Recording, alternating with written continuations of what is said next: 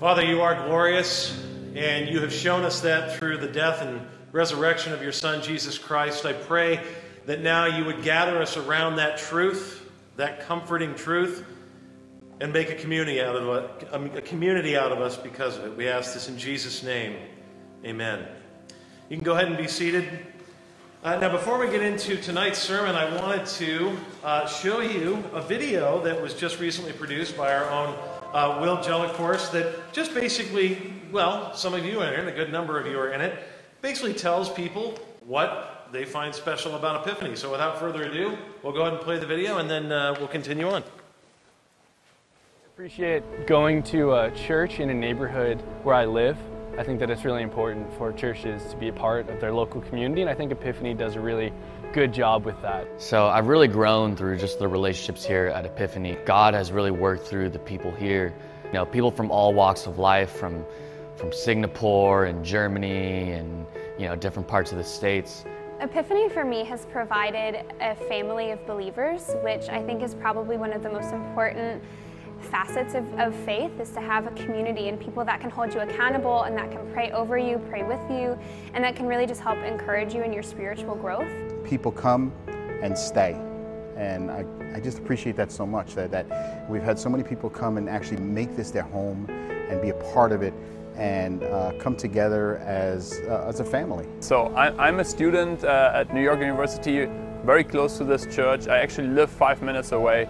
And it's really great to have Epiphany in the neighborhood. I feel like New York is such a difficult place to find like a community of people who are not all the same necessarily, but share the same values and the same aspirations as young people. And I think Epiphany really has that. And I think that it's really special to be able to come every Sunday and see your friends.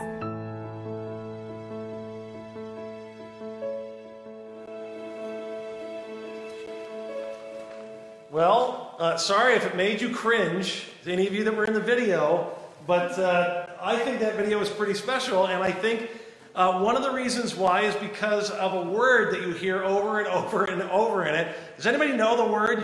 Feel free to shout it out. What word did you hear more than any other word in that video?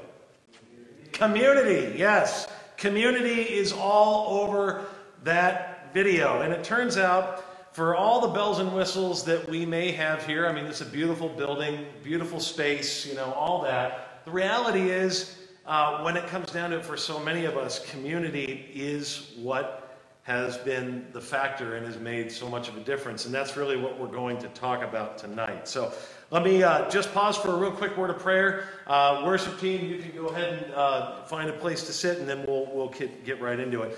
Father, guide the words of my feeble mouth, my imperfect lips, so that you would indeed create and foster a deeper sense of community with us tonight. I ask this in Jesus' name, amen. Well, as important as community is, not everyone who has stepped foot in a church throughout history, and certainly in my life, can say that they have appreciated the community as well. I remember years ago when I was pastoring the church that I pastored for just under 6 years in California. I met a guy who used to go to the church. I saw him at Starbucks, and I ran into him, but I hadn't seen him for a while at church, and so I could see he was just a little uncomfortable, and I was trying really hard to make sure that he knew, like, it's cool. I'm not here to, I'm not the police. I'm not here checking up on you. I'm just, how you doing? You doing okay? I want to make sure that he does have somewhere that he's, fellowshipping, that he's connecting with people. And he looks at me and he says, well, yeah, we're not really going to a church anymore. Instead, we've decided to home church it.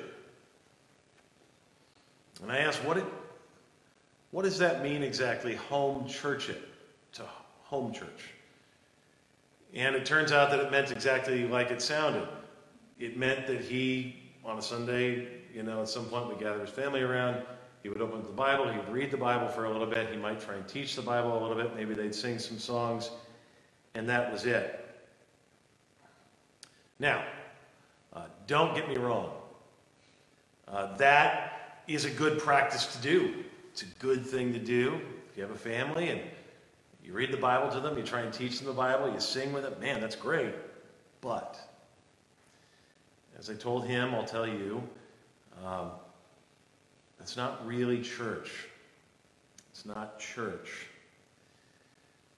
Church, according to the biblical definition of the phrase or the term, is a gathering, a community of people from all tribes and tongues and nations and backgrounds and you name it, gathering under one banner, the banner of Jesus Christ. Church is where God invites us to receive gifts, his means of grace for us to partake in together. And what this friend of mine was advocating for was a sort of Lone Ranger Christianity. I'll do it myself, I can take care of myself. The reality is, as much as other people might bug us sometimes, and we'll get on our nerves, it's just a fact, we're made for them. And from the very beginning, God says it. It's not good for man to be alone. He says it before even sin enters the world. He says, it's not good for man to be alone. To the very end of God's story, where we see there's hordes of people all together surrounding and gathered around the throne of God in worship, it's clear that we cannot flourish in this life without other people, without community. So the preacher of Ecclesiastes, which we're back in tonight, recognizes that fact, and our passage tonight is going to talk all about that. So if you go to the next slide, we can read from verse 9, 2 are better than one because they have a good reward for their toil. For if they fall, one will lift up his fellow. But woe to him who is alone when he falls and is not another to lift him up. Again, if two lie together, they keep warm. But how can one keep warm alone? And though a man might prevail against one who is alone, two will withstand him. A threefold cord is not quickly broken.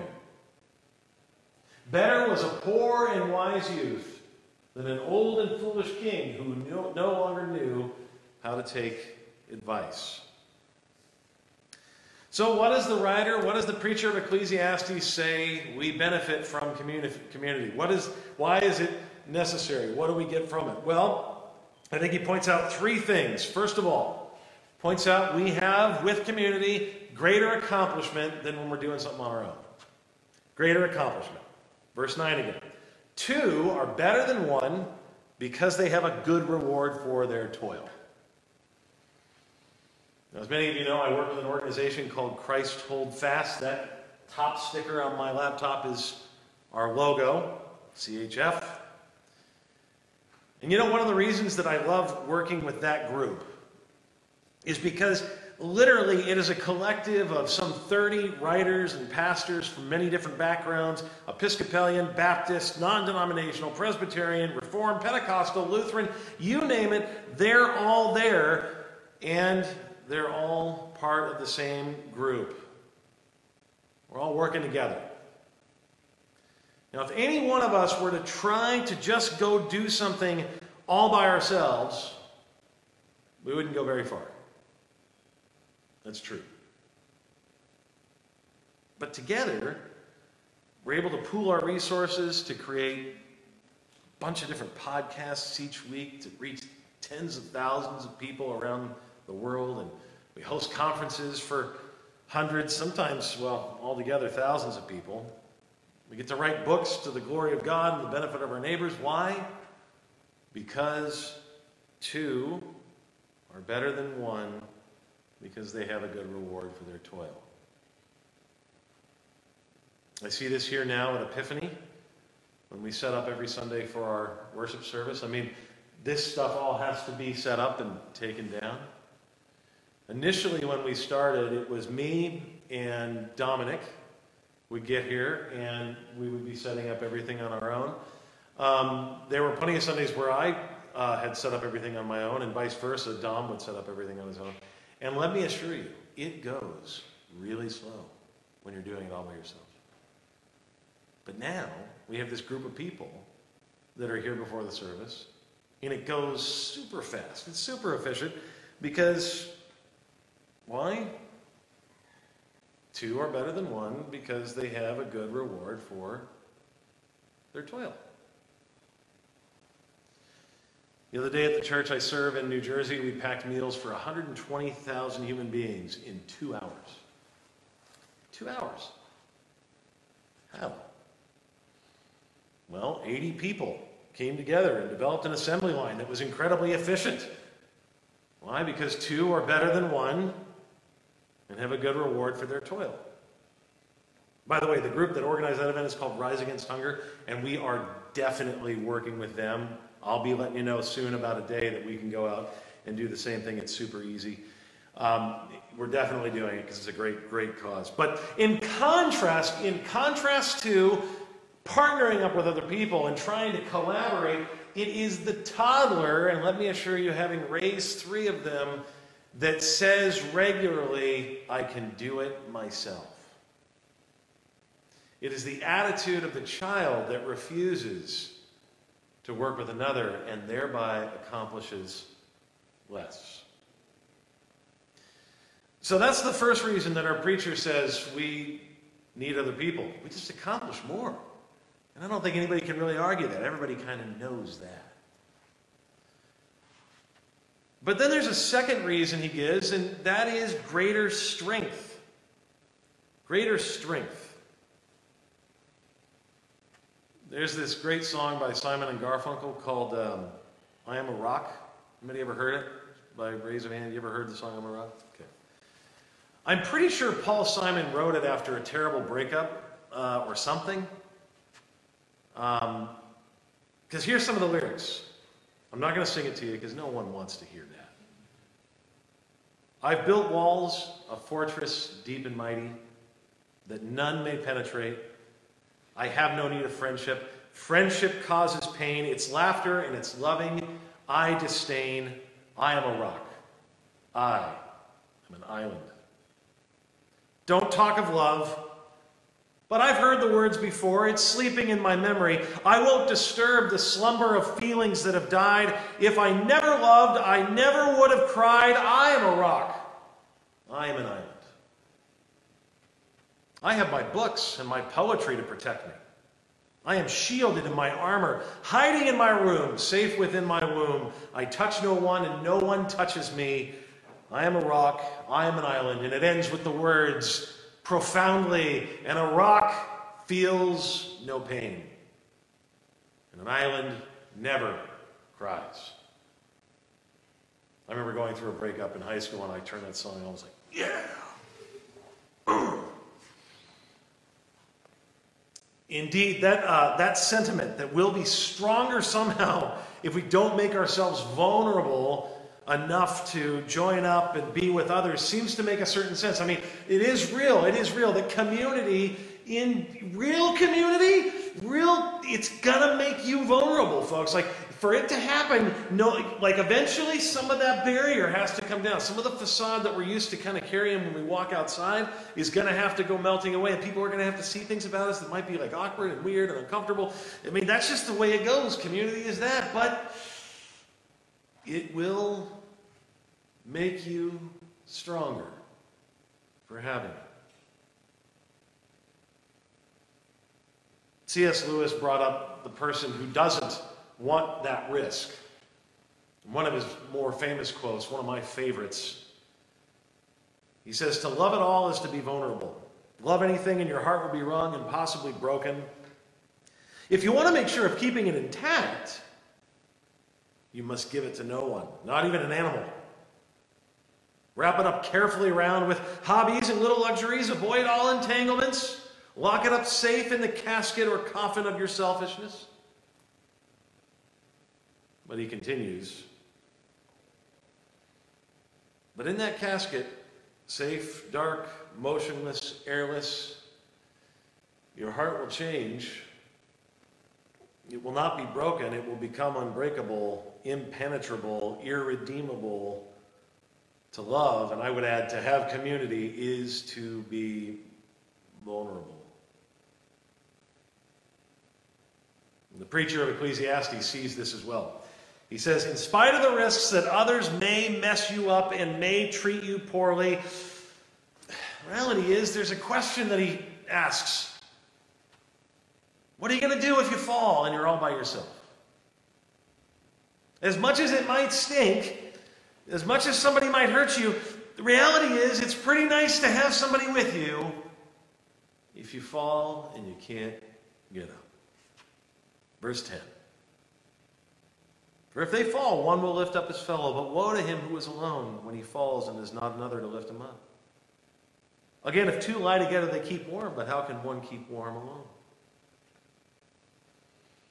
I remember seeing this strength of community come through loud and clear. Again, my church in California, there was a woman fairly young whose young husband died suddenly of a heart attack. He was actually out playing soccer that morning, and just in the midst of playing soccer had a massive heart attack and died, leaving behind her and their 3 kids, none of whom, I think only one of whom was actually a teenager at the time. And so it was just a devastating, devastating moment. As a matter of fact, his wife, buzz and life, and I thought, like, what's going on here? And the whole house was filled to the brim with members of my church doing all the things necessary for a house to be run. She was just surrounded by people. The family was just surrounded by people. There was a guy from our church who was, his job was gardening, and he was a landscaper, so he was out in the yard fixing the yard. And there was another guy that worked with pools, so he was cleaning her pool. And there was, all these people, there was people cooking, there was just noise everywhere. And there was people just in her time where she had clearly fallen and had no path forward. All of a sudden she was surrounded by this group of people to say, we're not going to let you stay down there. We're going to be here to help carry you through this. I've seen this same spirit here at Epiphany over and over and over again. It's one of the things I rejoice in the most about this church is I love seeing how people talk to each other and embrace the new person in. I love it. It's my favorite thing. I can sit and watch you all just go out in the fellowship hour and just sit back with a big smile on my face the whole time because I see the community growing. The author goes on, preacher goes on, verse 12, and though a man might prevail against one who is alone, 2 will withstand him. And this is talking about a fight situation. I've been in this kind of situation before. I was younger, of course. I wasn't a pastor yet, so I can get away with telling you this story.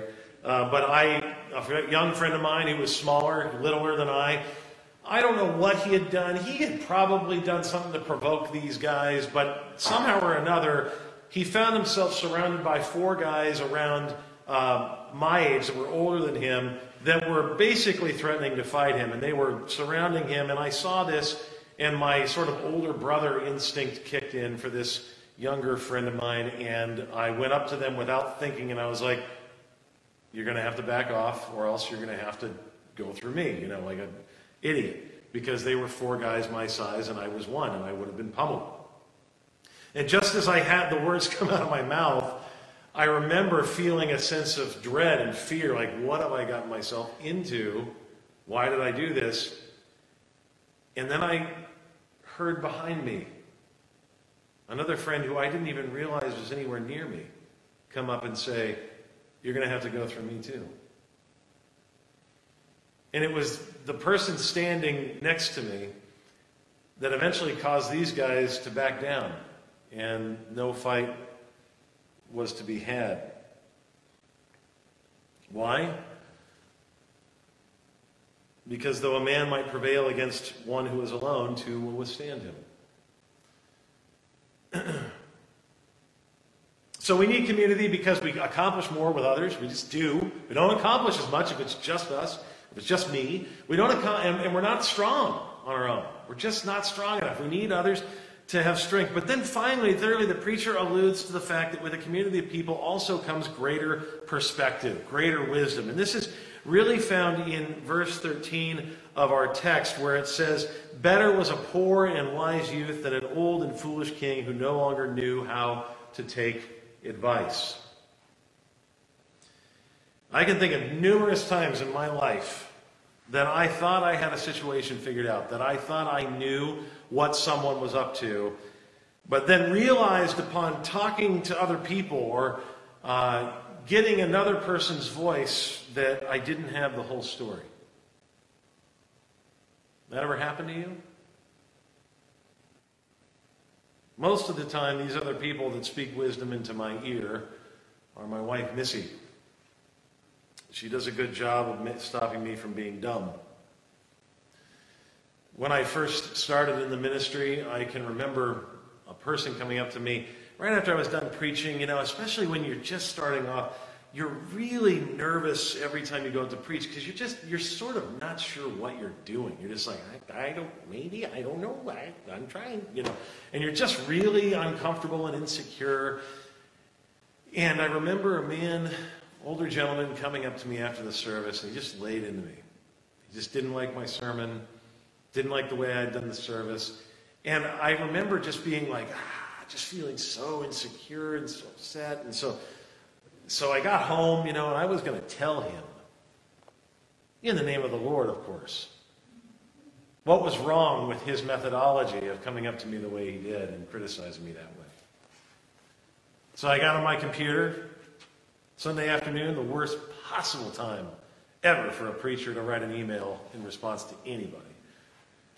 All vulnerable and insecure and wounded, and I'm just... and I'm really going at it. And Missy just happens to see what I'm writing, and she doesn't say, "That's the dumbest thing you've ever written." No, because she knows, one of her favorite sayings is honey is sweeter than vinegar, so it's better to be just gentle. And so she just said, "Honey, why don't you just wait to send that off tomorrow morning? Just wait until tomorrow morning."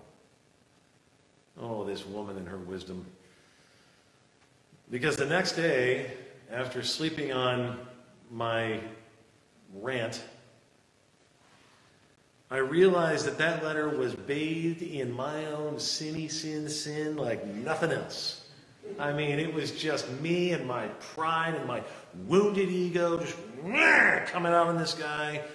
And long story short, I did not send the email. The point of that is that, just like the author of Ecclesiastes says, you've got a king who is so, he stopped believing that he's in need of any perspective, any help, any wisdom. He's got it figured out. He says, no, you're a fool. You're a fool if you don't listen to other people because they bring greater perspective and greater clarity and greater wisdom. Now, does that mean that other people always have it figured out? No, not necessarily, but it never hurts to hear another person's opinion about a matter. And actually, the Proverbs instruct us that it is better for us to have many counselors. It's more wise for us to have many people talking to us. So, this is why at Epiphany, at our church, I don't make the decisions here alone. I meet with a board of leaders every month. And I tell them what I'm thinking, and they tell me yay, nay. They sort of, we go over it together because I'm not wise enough to do this thing on my own. And none of us are wise enough to live this life on our own. So, all this is why we need community according to our short passage tonight. Because we accomplish more, because we're stronger, and because we're more wise. But of course, as necessary as community is,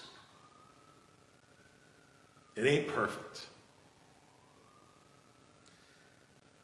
And I think it would be dishonest of me to stand up here and extol the great merits of community without acknowledging that even the best of community will let us down, right? Because still, the place is filled with sinners, with imperfect people. And that being let down will happen here too, if it hasn't already. As we grow as a church, I hope it doesn't. I pray against it, but there's a decent chance, cliques get formed. That kind of stuff happens in any community. We always have to sort of guard against it. So the Bible says that we need something stronger than merely other human beings to bond us together. That if it's just community that's bonding us, that eventually it won't be able to hold up under the weight of our expectations, of our needs. And what the Bible says is that thing, actually that person that can bond us together as a community, is Jesus Christ, the second person of the Trinity.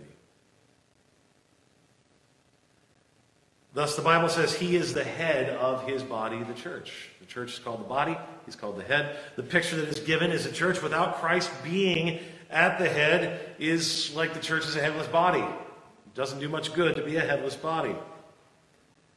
Now, why is it that he truly is able to bond a community of people together? Because on the one hand, he proclaims that everyone in this community is on equal footing before him, since naturally all have fallen short of the glory of God and are sinners in his sight.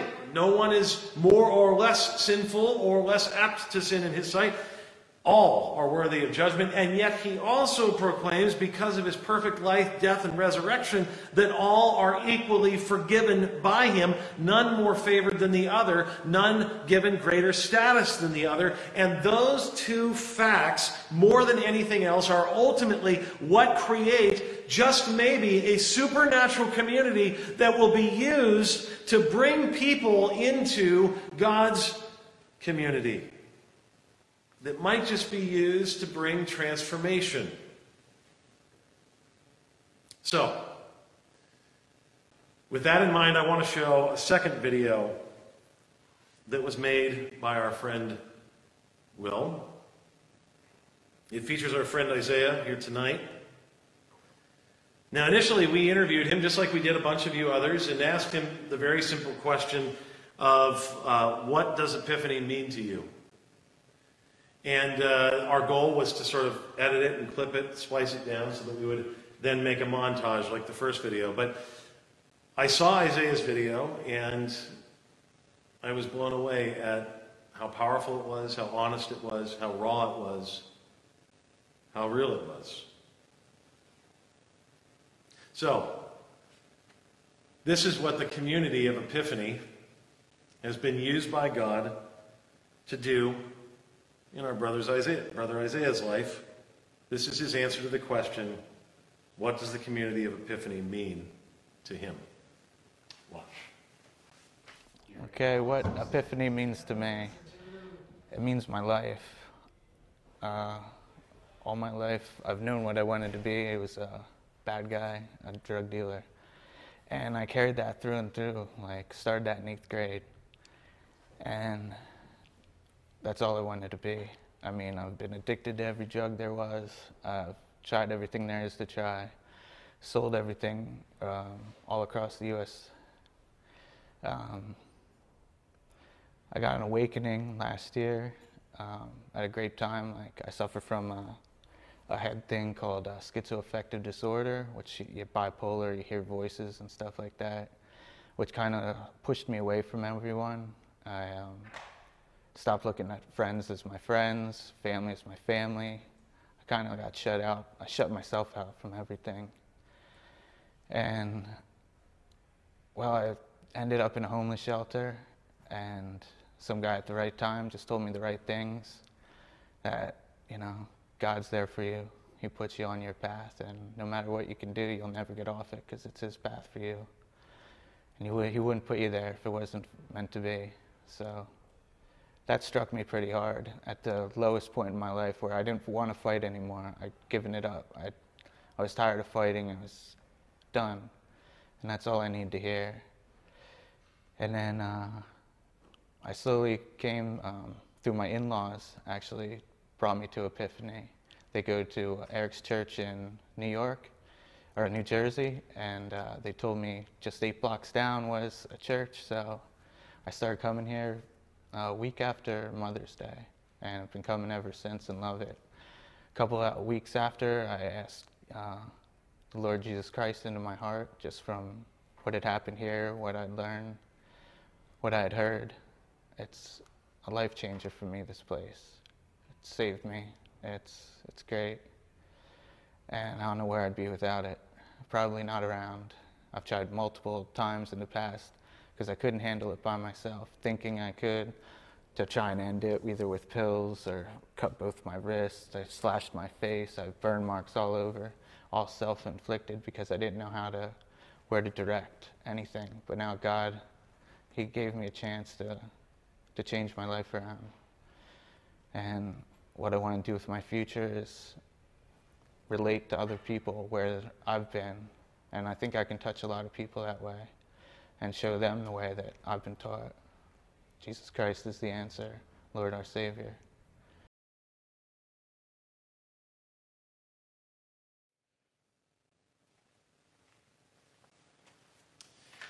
Father, I thank you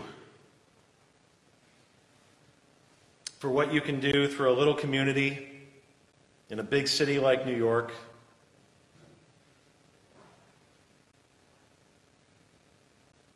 I thank you that together we can accomplish so much more, and that we can be stronger, and that we can have more wisdom. And I thank you that through working this way, I can't help but think of Jesus' words, that through our love for one another, they will know that we are yours, Father. That even there, Father, as people come across this community that you are forming and you are gathering, that you're rescuing, you're transforming. So, Father, I pray as we now come to the table as one to practice communion, being at one with one another and with you, that you would remind us once again of all that you've done in order to make this gathering what it is today. We ask this in Jesus' name. Amen.